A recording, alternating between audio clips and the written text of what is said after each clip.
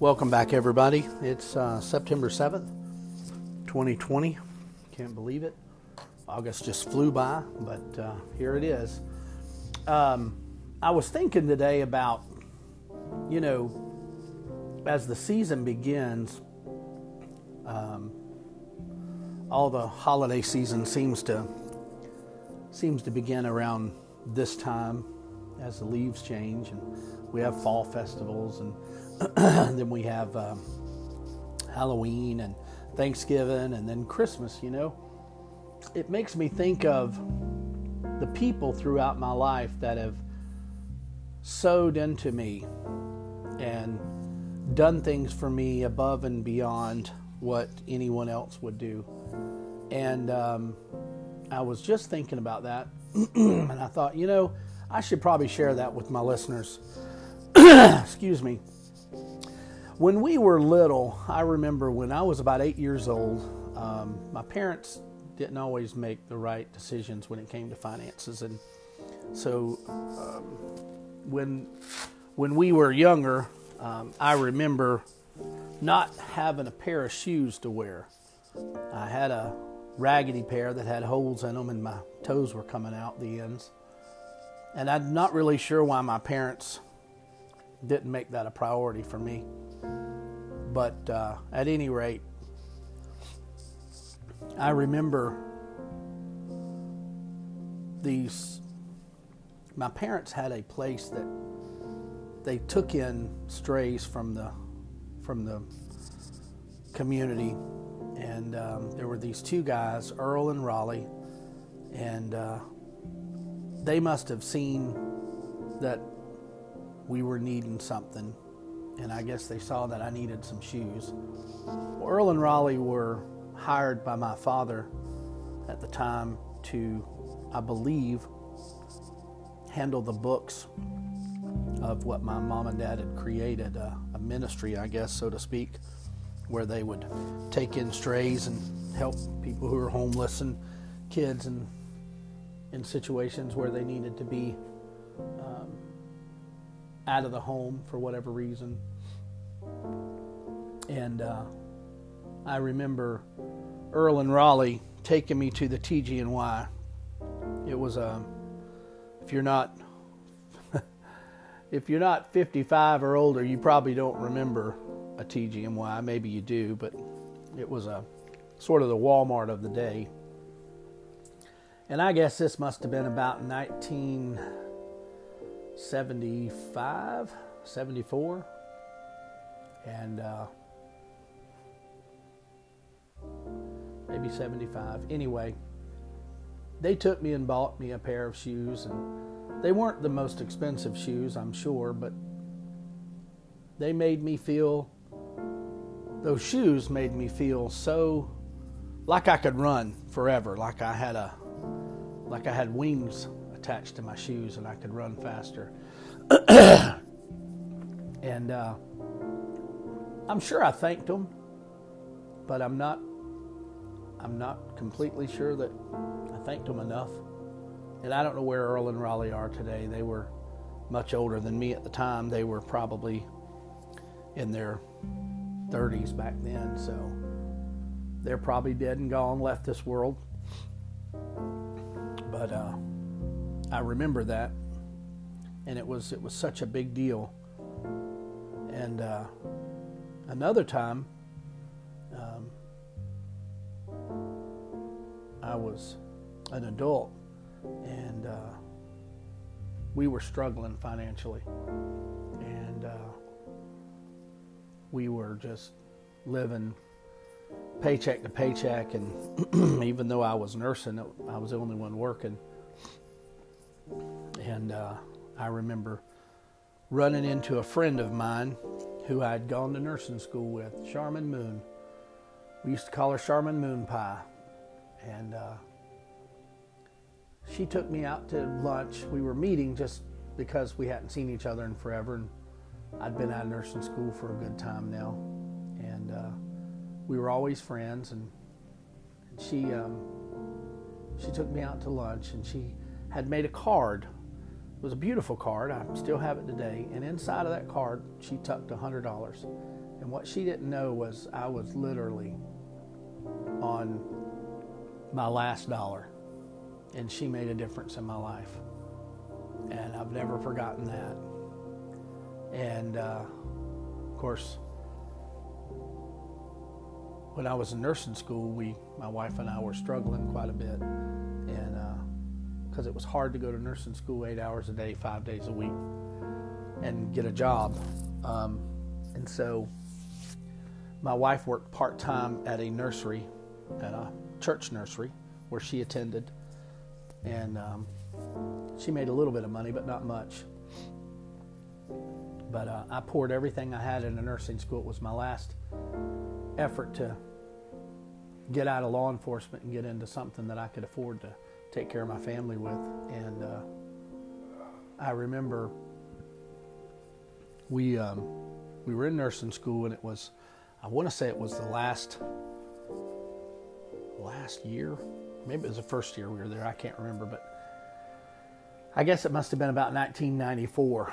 And my buddy Roger Moore came over. He was in school with me. Young kid, smart, probably early 20s back then.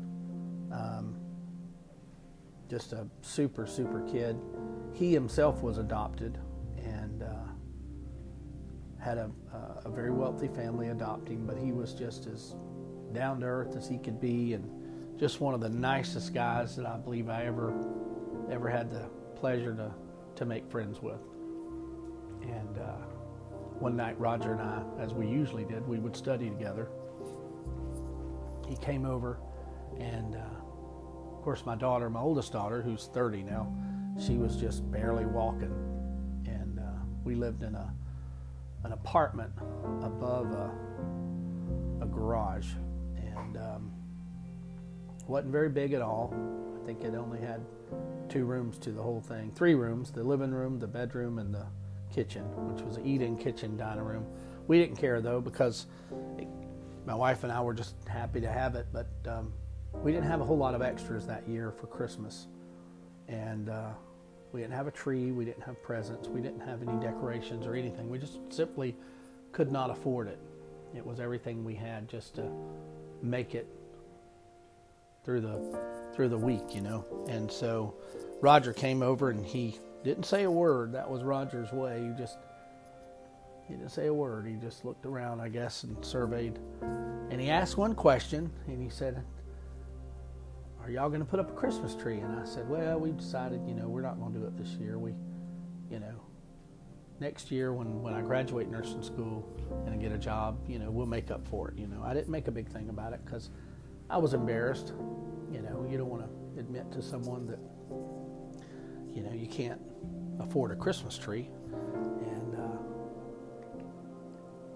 we studied and finished our night and prepared for whatever test we had the next day, which seemed like there was one about every day. And I don't know, it must have been within a week, Roger comes pulling up in that little truck of his, and in the back of the truck is a real Christmas tree, and he jumps out and grabs that tree. And Roger wasn't very tall at all. He was a very short guy, handsome fella though, good looking guy, very smart. But he grabbed that tree, which was bigger than him, and he run up the stairs to the upstairs apartment, and he brought it in, and I just had a lump in my throat. I couldn't hardly speak or thank him. And he brought up everything that was needed to put the tree up: lights, tree stand, decorations for the tree. And then he ran back down again, and he got a big bag, like a garbage bag full of presents that were already wrapped. I'm sure he paid to have them wrapped. And he brought them up, and he said, "Everybody's got to have a Christmas." And that was probably the most memorable Christmas I believe I ever had as an adult. And he ran back downstairs before I could say anything, and he knew I was probably too proud to say that I needed help. But my wife and I just stood there and I silently wept. And Emily, my oldest daughter, who was just barely toddling at the time, she was fascinated by the presents and all the decorations. And I remember that like it was a year ago. And I've never forgotten it. And every Christmas I post that story on Facebook.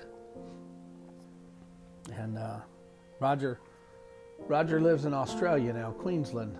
And we rarely talk. But I never not think of Roger that I don't think of his kindness to me and how just a kid could have such sympathy and empathy for someone. And I remember another time when I think 11 years old. We didn't have anything to eat in the house, and we lived in a raggedy old trailer park with all the poor white trash people. That's what we were. We really just were poor white trailer trash. My dad was gone, as he usually was. He'd found a job driving a truck, and he'd stay gone because he didn't want to live in that either. But he abandoned us most of the time. And my mother, she stayed in the bed. She took Valium a lot, slept, so we didn't see much of her. But a young guy came over, was friends with my older brother, and he came over and made a comment about he was hungry. And he opened up our refrigerator and there was nothing in there. He opened up the cabinets, there was nothing there. And he said, y'all don't have any food in this house? Of course, we were embarrassed. We didn't know. We didn't have the funds or a job to work and buy groceries, but he was just as poor as we were, I'm sure, probably. But he went next door to where he lived. I think his mama lived next door. And he brought over a big bag of potatoes. And I remember we cut those up and fried them up. We did have some Crisco that we used, and we ate potatoes for several days. And I've never forgotten that, the kindness that he showed to us, you know. And through the years, I've had opportunities to repay, to pass it along, I guess, or, you know, do good things for other people. And I've tried to do that a lot throughout my life because I know what it's like to be in a place of want. I know what it's like to not have enough money at the end of the week or the end of the paycheck, and you've paid your bills and some bills didn't get paid, and you decided which ones you could get away with not paying this week and still put groceries on the table. But it's those people that came to our aid and were kind to us and showed us such a kindness that I'll never forget. And it sparked inside of me a desire to do kind things for other people, you know, and especially folks who are struggling, poor folks. I mean, you know who's struggling and who's not. You can always tell, you know. I remember one time within the last year, I guess, I was in a Dollar General, and the lady in front of me was swiping her card and it wouldn't take it, and she tried another one, it wouldn't take it. And I just reached up and slid my card through and paid for it, and people in line just couldn't believe it, you know. They were all just poor people trying to make it, you know.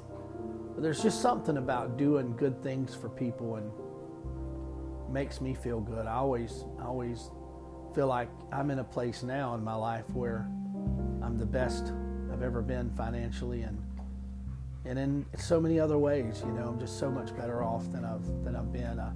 I love doing things like that for people. I I love helping other people. I really do. It's something I've always enjoyed, even when I was poor, when I was a kid. But maybe there was times in your life when people had done things like that and helped you out or given you a hand up instead of a handout. But I just thought today that I'd want to recognize those people that were kind enough to sow into my life and be kind enough to, give of their own resources to me. So maybe you look around your neighborhood, your community. Maybe you've done that a few times yourself. Maybe you've bought someone's groceries. Maybe you paid for someone's gas, Maybe you gave a couple of dollars to somebody who you knew needed it. I just think that sometimes we have to stop and take an account of our lives and, kind of reassess, maybe. Look for ways to be better and to help our fellow man and woman. And so I hope this encourages you as you listen to it to maybe do something nice for somebody. Maybe it's just holding the door. Maybe it's just smiling. Maybe it's just listening to an old person who's lonely and has no one else, and you're there and you can just listen to them. Let them talk about the old days. Let them tell you about what it used to be like. Maybe it's the guy on the street who's homeless. Maybe he's hungry. Maybe he's just sad. Maybe it's the lady in the grocery store that's counting her change to pay for her groceries, or pulling out dollar bills here and there, There's always somebody. If we just look around, we can find someone who needs our help. And if we're able to help, I think it's incumbent upon us to do that. So hope you've been encouraged by this, and thanks for joining in and listening.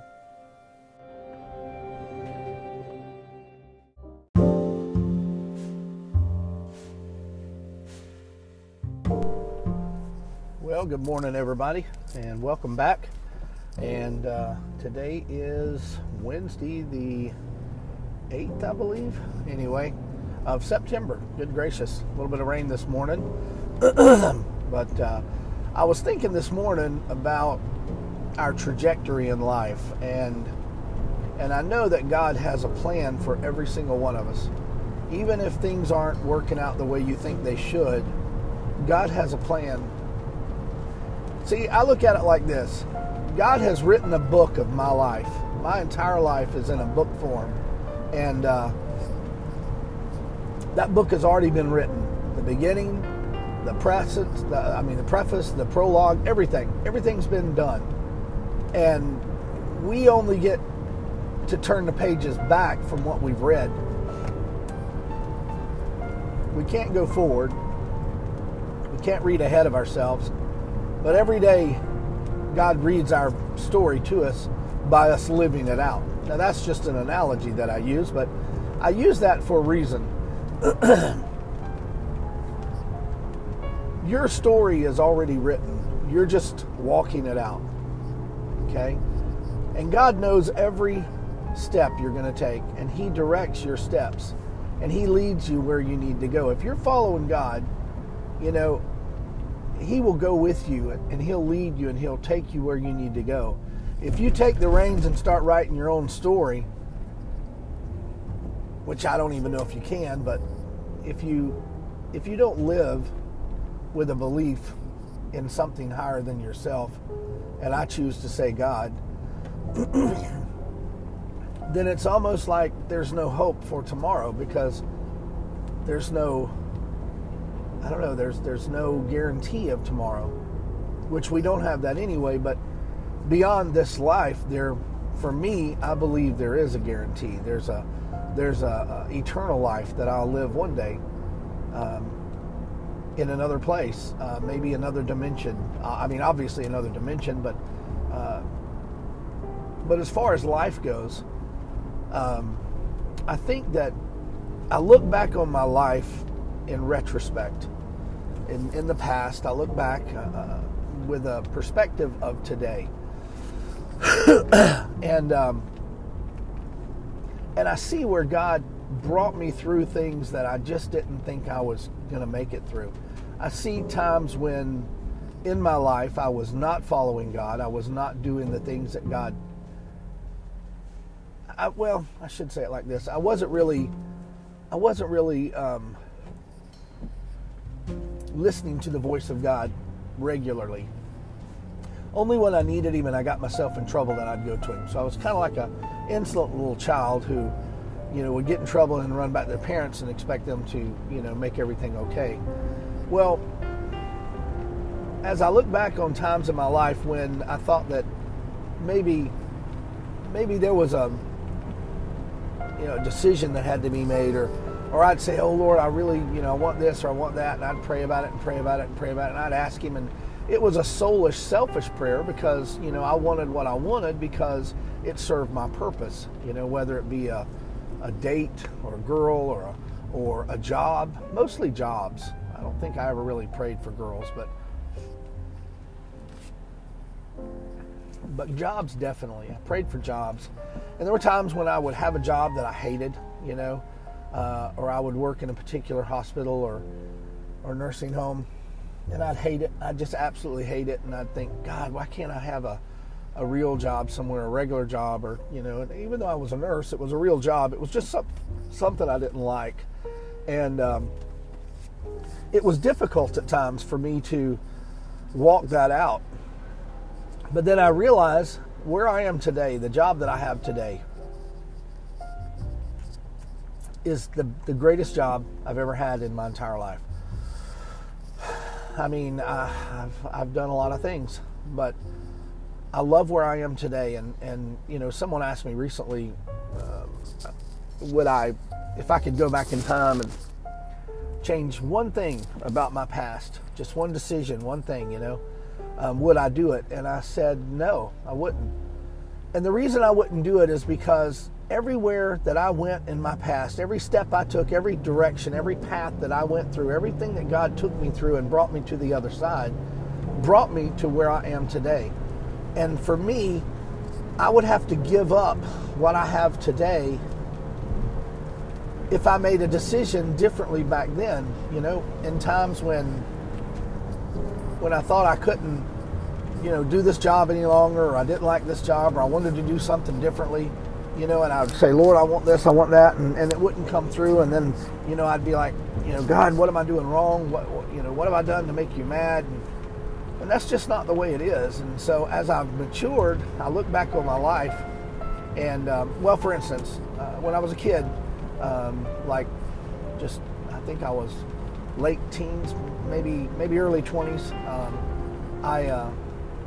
I thought seriously about becoming a truck driver. And I was scheduled to ride with a guy all the way up to Maine to pick up some seafood and come back to Florida. And it was a decision that my dad had made to help me out, because I told him I was interested in truck driving. And he made an arrangement with a friend of his who was a truck driver, and he said, can my son go with you and just kind of ride and look? And because back then we might have had schools for CDL, but they didn't have, it wasn't that prevalent like it is today. So at any rate, I didn't do it. I decided against it. Something inside of me, I just didn't really want to do that. And I chickened out and I didn't do it. And another time, I was going to be what do you call it? Oh man, I can't believe it. A flight, good Lord. People that work in the tower, my mind is straying sometimes, I'm sorry. But I was going to be air traffic controller.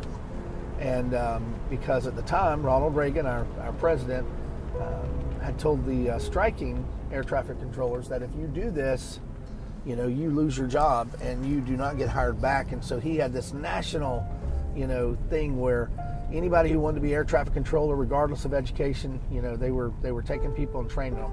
And I thought, man, that'd be a great job because, they made pretty good money, and I didn't have to have a degree, and that was something I didn't have. And so I thought, well, I'll try that.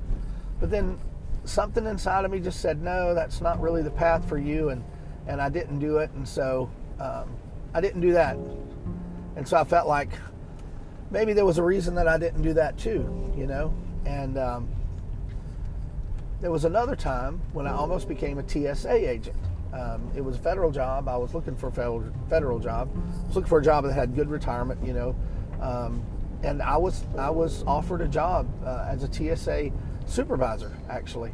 And it could have been a really, really lucrative job for me, and long term, and federal for that matter.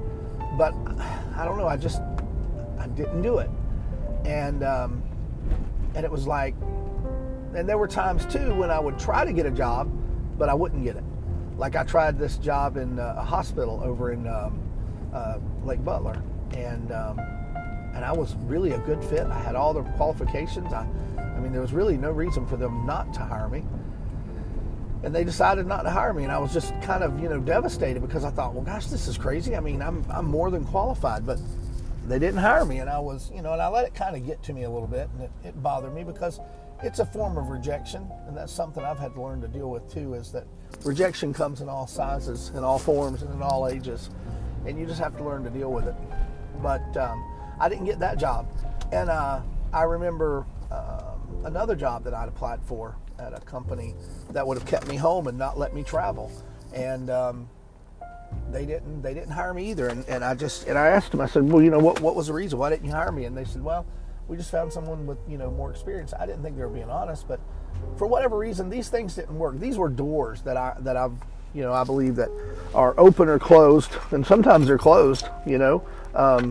When God closes a door, hopefully He'll open another one. And in my life, from experience, I can just tell you that He has. He's always opened up another door. And that door led to another door, and then that door led to another door, and then that door led to where I am today. And so I look back on my life, and I think of all the places that I've been, and all the things that I've done, and all the experiences that I've had in my life. And I realized that, everything was leading me up to this point today. And then tomorrow, everything from today will lead me up to tomorrow. And so don't despise where you are now. If you're young, and you're sort of thinking to yourself, maybe my life just isn't going the way I want it to. Things aren't happening the way they ought to happen. If you'll take just a moment, and if you're a believer, I believe if you're a believer, and I believe this to be true, if you're truly a believer and you trust God, then He's going to lead you in the right direction. It may not be exactly what you want. It may not be exactly where you want to be. But there's something in store. And I always think about the story of Joseph. And Joseph was not prepared. Joseph in the Bible I'm talking about. He was not prepared to take over as second in command in all of Egypt. And he had to be, I guess, for lack of better words, he had to be trained, And God had to send him through some really tough training that was, I'm sure, extremely difficult for him. He was in prison for, 7 years, maybe longer. And, he was sold into slavery for years. He had, as my granddaddy would say, a rough road to hoe. And yet, he did it. And he came out. I always think about it like this.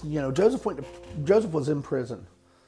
And that morning when he got up, after, I guess 7 years in prison, he probably thought, I'm just going to die here in prison. And that morning when he got up as a prisoner, that night he laid his head down on a bed in the palace.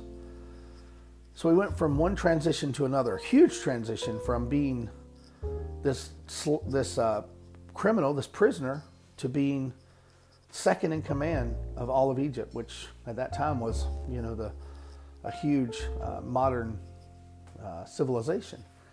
And so I think back, and as I look at my life, and you can look at yours too, and just take a inventory. Maybe you're young now, and maybe you're thinking, maybe it's just not going the way I wanted it. I wanted to do this. I wanted to do that. I wanted to be here, and I wanted to be there, and I wanted to be with this person or whatever. There may be a reason. I mean, not maybe. I believe there is a reason that you have not gotten where you need to get to. Maybe take a moment just to still your spirit and your soul, and just ask the Father, what do I need to learn here so I can move on? Because there's things we have to learn. We have to be trained to step into the future of what God has for us. And so you may need training. There may be training going on right now. There may be learning that's going on right now. You may have just stepped into that place where you're like, this is where I want to be. This is exactly where I want to be. I love this, where I am right now.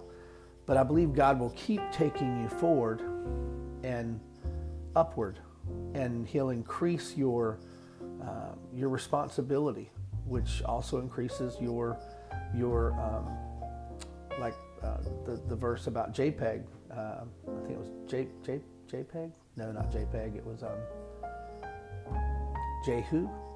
Anyway, I'm terrible with remembering the Bible, and I apologize. But he said, "Increase my tent. Enlarge my tent." The prayer of Jabez. Sorry, jeez, Manetti. The prayer of Jabez. When he said, "Lord, increase my tent." Increase. What he was basically saying was, increase my worth, my impact on my community. The authority that he has. I mean, Joseph was given authority second only to the king, and so you may be in a place right now where you're kind of struggling. And if you're struggling, I want to encourage you, just stop for a moment. Don't let fear and the angst of not having what you have or getting what you want prevent you from just taking a moment and thank God for where you are. Thank Him for where He's brought you, and thank Him for where He's taking you. Just take a moment, because the enemy, and we all know who the enemy is. The enemy of our soul is Satan, and he hates us. He hates us all individually and equally. He wants us to struggle through this life, and this life is a gift from God. Everything He gives us is this. This is a gift. This life is a gift. You only get one chance to do it. I'm not aware of anybody who gets to come back and do it over or a do-over day. Okay, so I feel like this is a gift from Him to us, and as He has given this, we know that we have a limited time to experience this life. And so, with that being said, I'll wrap up by saying, just take a moment, look back on your life, take a self-inventory of your life and where it is and where you're going, and take a moment to just thank the Lord and for where He's brought you and what He's taught you and where He's going to take you. And I think that you will find that peace will wash over you, and you'll enjoy where you are a lot more and be less apt to, what's the word I'm looking for? To complain or grumble, maybe.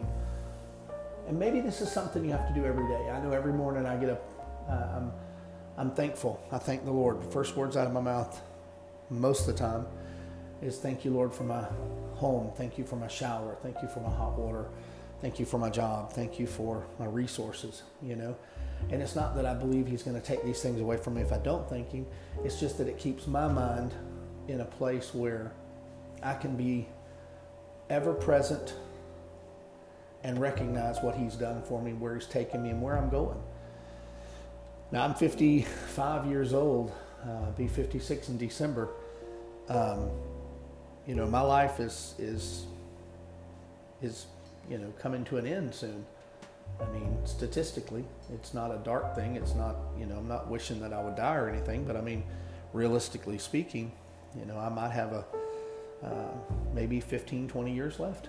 When you look at life that way and you kind of examine it from a perspective of calculating the years that you've lived and the years that are facing you, it's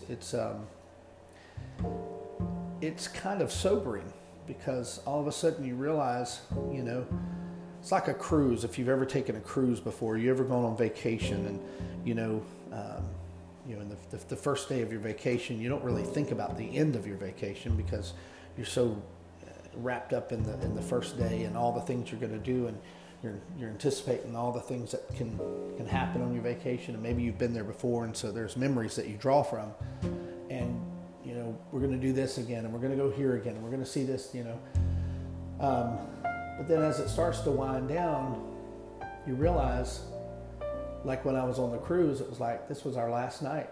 This was our last night on the cruise, and I was sitting there eating dinner, and I thought, man, all these meals and this beautiful scenery of the ocean and the islands and things that we saw, that's coming to an end, because in the morning we'll pull into port and we'll have to disembark, and it's over, it's done.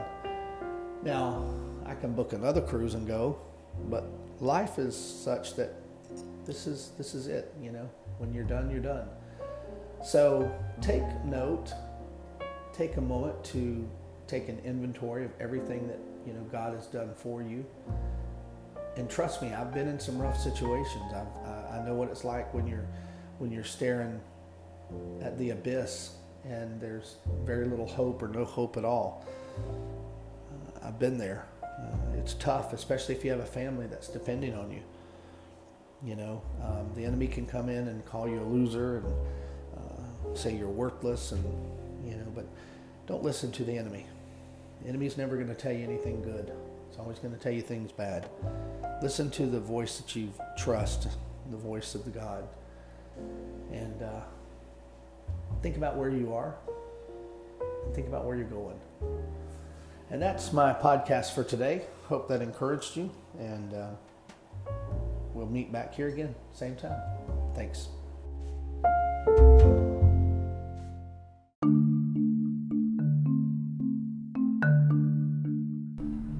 Well, good morning, everybody. Today is September the 12th, 2022, and I thought I'd get right into the podcast this morning.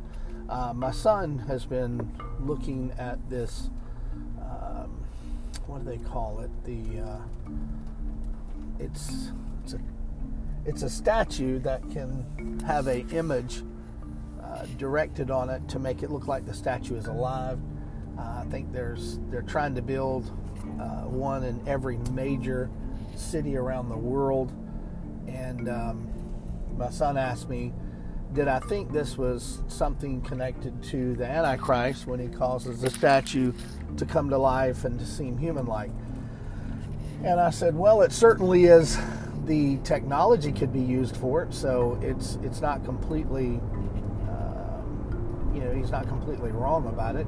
But it led me to actually, he asked another question. He said, do you believe in pre-tribulation, mid-tribulation, or post-tribulation? Rapture, that is. And I said, well, I believe in pre-tribulation rapture. And I said, and I'll tell you why.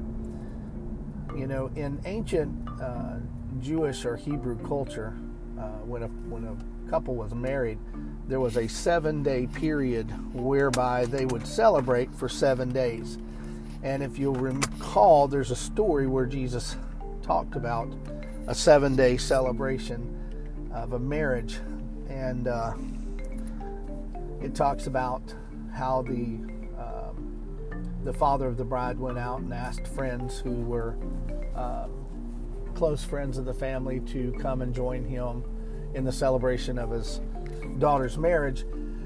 And they all had things to do. They were busy. And so then he sent his servants out to compel those out in the streets to come and be part of the celebration, because there had to be people to celebrate. And so they brought the people in and they gave them a new tunic. Some people believe it's a coat. Some people believe it's some sort of covering that people would wear. And it was white. It was pure white.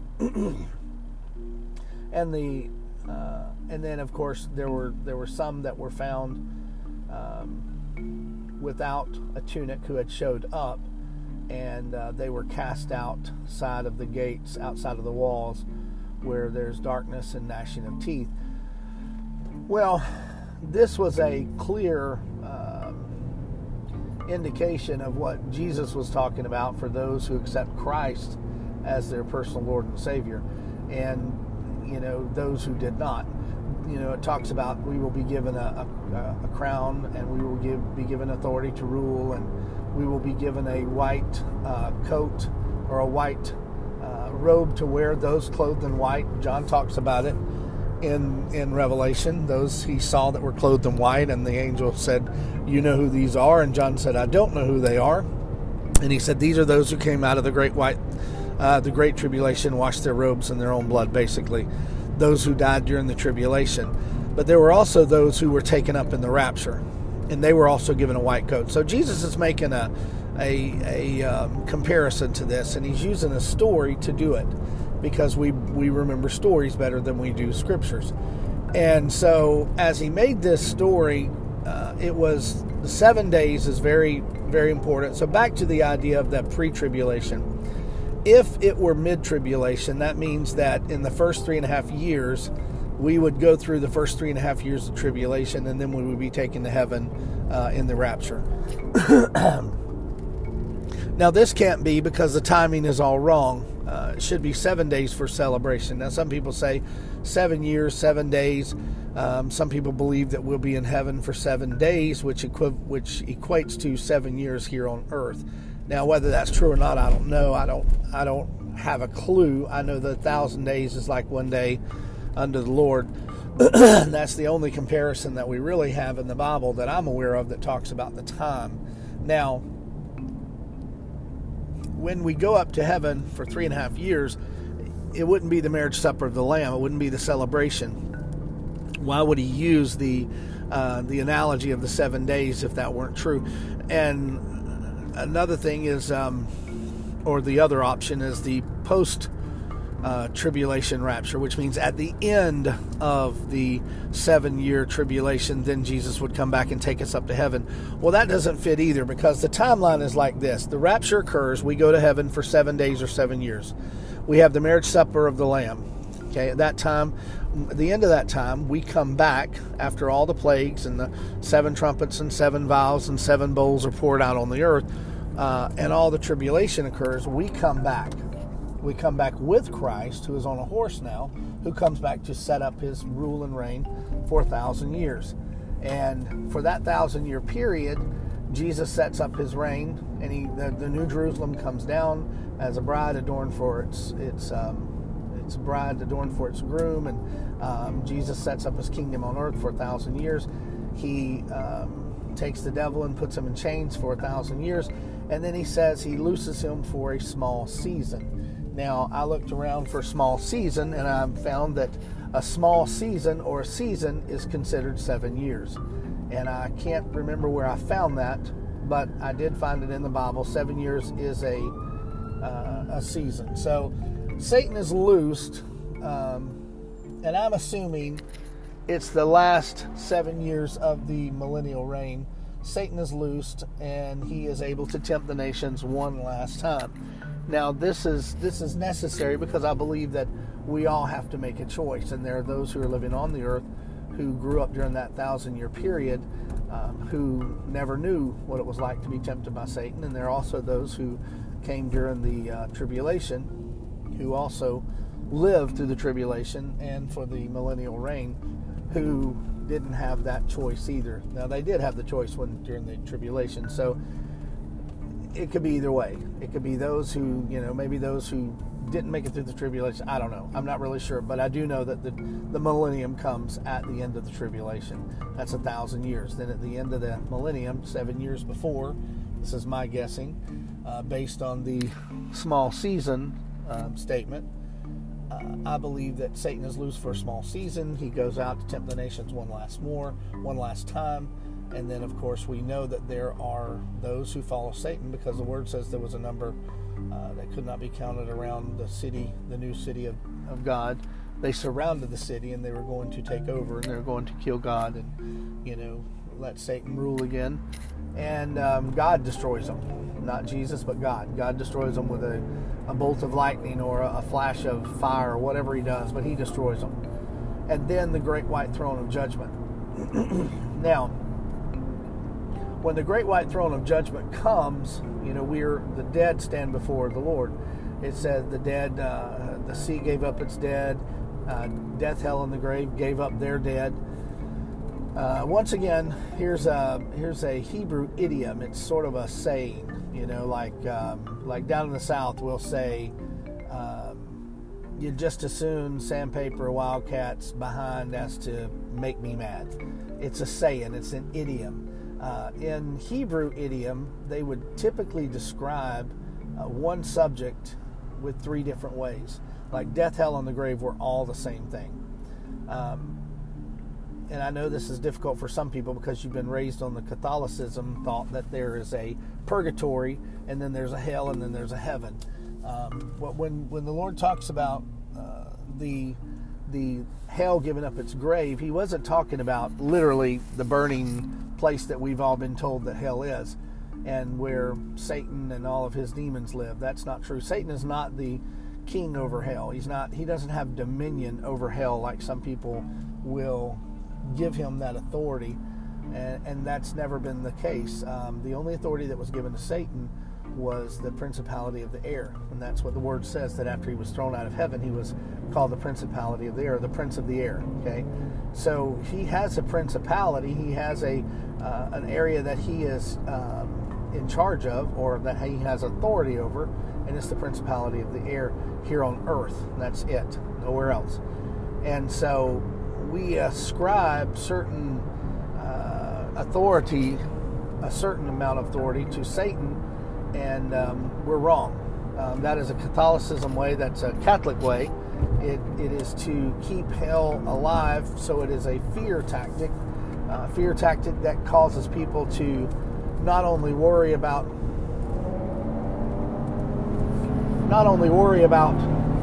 where they're going to spend eternity, but not only worry about pleasing the Catholic Church on the earth, but also pleasing the Catholic Church beyond this earth. In other words, the Catholic Church has a reach that goes beyond just this earth. It goes into hell too. So there's a place called purgatory where you can actually be prayed out of purgatory, and it's like a stopover or a layover for hell.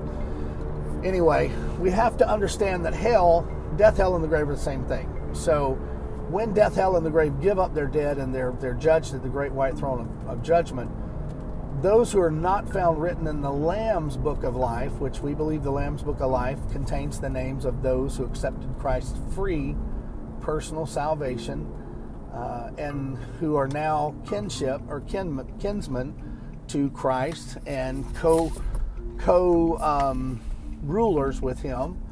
So I think it's safe to believe that as God has separated the sheep from the goats in heaven through the great white throne of judgment, those who are cast into the lake of fire. It's called the lake of fire, or it's called the second death. It's two different things, and it's described again, the lake of fire, the second death. And we know that hell is not the resting place, as some people would believe, because it says death, hell, and the grave were all cast into the lake of fire. And this is called the second death. Now, second death to me means that, okay, if you've died, then your physical man is dead. He's gone. He's done. He lives on this earth. The physical aspect of man belongs to this earth, and the spiritual aspect of man has gone on to another place, another dimension, okay? And if that's the case, then there's nothing else left to die of the man except for the spiritual part. And so when he says the second death, I believe this is the death of the second part of your personage, which is the flesh and the spirit. And so I don't believe in a continual suffering of those who are damned or those who are cast in the lake of fire. It says this is the second death. I believe in annihilation. I believe in undone. There's no suffering that goes on. In fact, the Bible speaks of the flame that is eternal, but it doesn't talk about the suffering that is eternal. Okay, so a lot of people get this confused. They use that hell as a way to terrify people into getting saved, and that's just not really what it's all about. So yes, the rapture comes before all of this, and those of us who are alive and remain will be caught up with the Lord. And so I believe that it definitely is a rapture tribulation. So hopefully this opened up some eyes and maybe stirred some thoughts for you. If so, then be blessed. And don't take my word for it. Go to the Bible and read. Read it yourself. Don't believe what I tell you. Find it for yourself, and then you know it. Thanks for tuning in, folks.